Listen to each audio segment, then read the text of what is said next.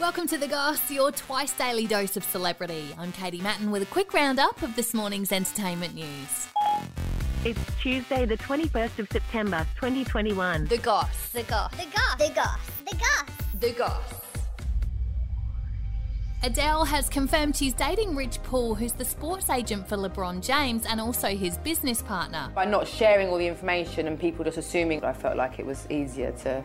But well, this is what I've been doing. They've been spotted together at a number of events, with her confirming they're a couple on Instagram.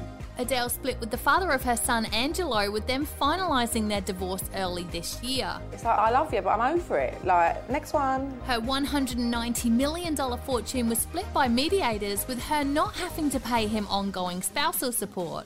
Adele is said to earn $82,000 per day in royalties alone, and they didn't have a prenup in place. I never really thought much of myself in terms of what I'd managed to create and what I'd managed to pull off, and out of just sheer willpower and obviously luck. Chris Rock has told fans he has COVID and is urging people to get vaccinated. Yeah, try to take in as much stuff as humanly possible. The 56-year-old stand-up comedian said, "Trust me, you don't want this." He previously told Jimmy Fallon he skipped the line and opted for the one-shot Johnson & Johnson vaccine, which hasn't yet been approved in Australia.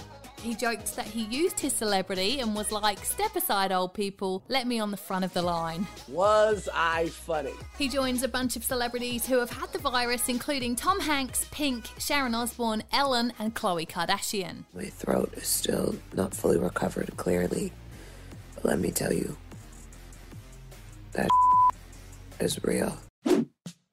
And Sam Burgess's SAS salary has been revealed, with it being more than double what the other celebrities have received. We've been told to publicly make no comment.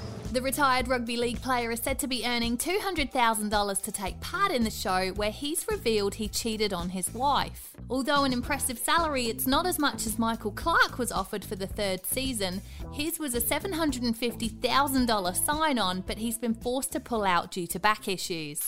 SAS Australia is currently on Channel 7 at 7:30pm.